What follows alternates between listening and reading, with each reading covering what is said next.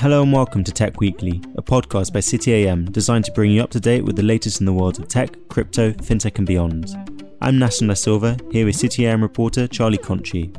In this episode, Charlie will be going through crypto's tentative steps to recovery, Klarna's lowered valuation and what this means for the private markets, and all of the important funding news.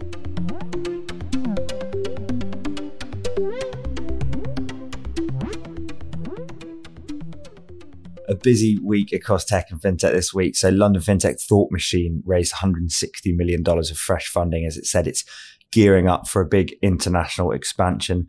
The round was led by Singapore investment giant Temasek, with backing from some really big institutional names, Morgan Stanley, Lloyds Banking Group, JP Morgan, and it doubled Thought Machine's valuation to $2.7 billion. Meanwhile, on the same day, Modulr, another London fintech firm, has said it's poised for a pan-European expansion after closing an £83 million funding round. That was led by global growth equity firm General Atlantic. Modulr is an embedded payments firm for digital businesses and said it's now earmarked those funds to really double down on a sort of product and geographical expansion across Europe. It's not all looking rosy for tech investors, though. Tiger Global slashed its bets on big tech firms in the first quarter of the year. It's been hit by what we discussed last week was a real rout in global tech stocks. So that New York-based hedge fund's public stock positions fell from $46 billion at the end of last year to just over $26 billion at the end of the first quarter of this year, according to its regulatory filings. And we're now seeing some of that turbulence spread onto the private markets as well. So buy now, pay later giant Klarna is looking to raise fresh funding at less than a third of its most recent valuation, as that kind of rout hits private firms. The Swedish headquartered firm, which has around 23 million monthly users, would be worth about 30 billion under the new fundraise, which is nearly a third less than the 46 billion it was valued at last year when it raised the funding round.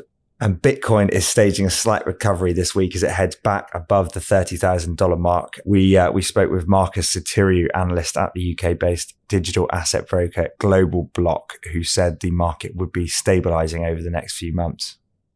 I think a lot of sell pressure has meant that a lot of repercussions from raising interest rates has been priced in.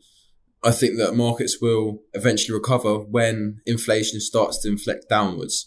So we have to look at when we think inflation will start to inflect downwards so that we can start to experience some upside again. And I think that it's realistic to think that inflation will start trending down within the next 3 months, conservatively, within the next 6 months. I think a lot of the sell pressure has actually been, it's actually priced in the potential recession we may go into. So I think that, yes, we actually can see upside in the coming 3 to 6 months. That was Marcus Sotiriou from Global Block. So, Charlie, coming back to Klarna's lowered valuation, we also discussed the falling value of public tech stocks last week. Do you think that this is spreading onto the private markets?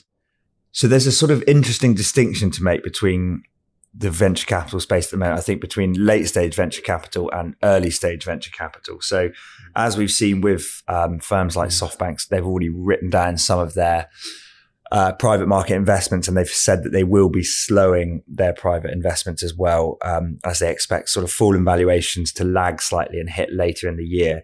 But interestingly, I've been speaking with quite a few early stage venture capital firms in London this week, and there is a feeling that, they're a lot more insulated from some of the volatility we see on the public markets. So typically investors in those early stage firms aren't looking at a sort of exit in the next few years, and therefore the volatility doesn't quite have the same looming impact on them. They don't see an IPO anytime soon. Therefore, they're still fairly positive. And I think, having spoken to a few of them this week, they seem like they are very much planning to deploy capital as they have been and sort of pump cash into the capital's tech firms as per usual, which is a sort of encouraging sign, I think, to hear amid what has been rather doom and gloom news in tech this last couple of weeks.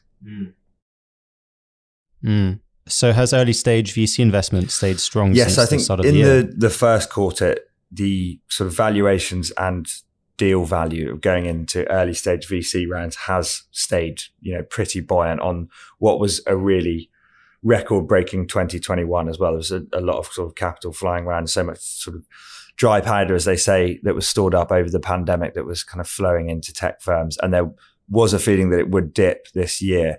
But some data from investment analysis firm PitchBook this week found that VC rounds had remained buoyant. Angel, seed and early stage valuations in the UK and Ireland actually trended above 2021.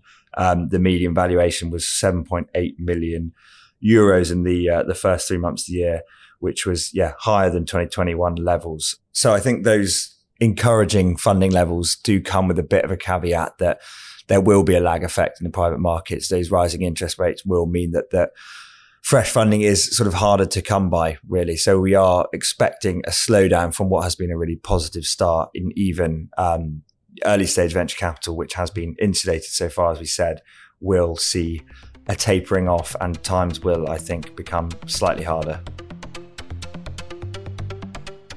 That's all we have for today. Thank you for listening. We hope you've enjoyed, and we'll see you next week.